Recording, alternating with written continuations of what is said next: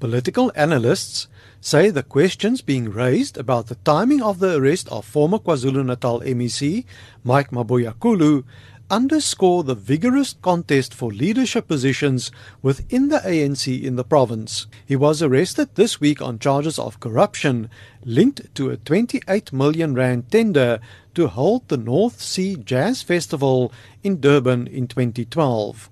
Mabuyakhulu is currently the convener of a provincial task team set up by the ANC's national leadership. This comes after the party in the province was taken to the Pietermaritzburg High Court, where the 2015 Provincial Elective Conference was declared null and void.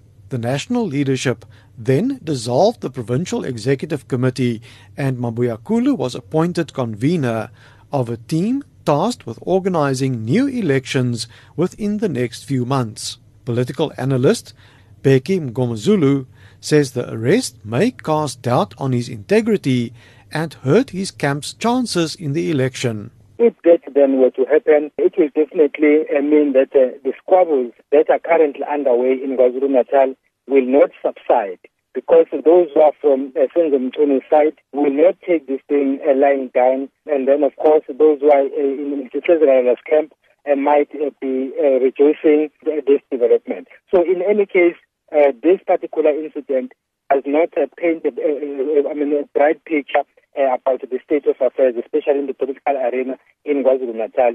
Meanwhile, Hawks spokesperson Mhlongo has denied allegations that the timing of the investigation and arrest are politically motivated. Mhlongo has pointed out that the case was actually referred to them by the provincial government after alleged irregularities were noticed. Mhlongo says the Hawks first completed their investigation before bringing the suspects before court. The issue of political association is not a thing that the Hawks are taking into consideration when they are investigating. Remember, Hawks' mandate is to investigate serious corruption, serious organized crime, serious commercial crime. The ANC says in a statement that the work of the interim committee to organize a new provincial conference is continuing as normal. I am Dries Liebenberg in Durban.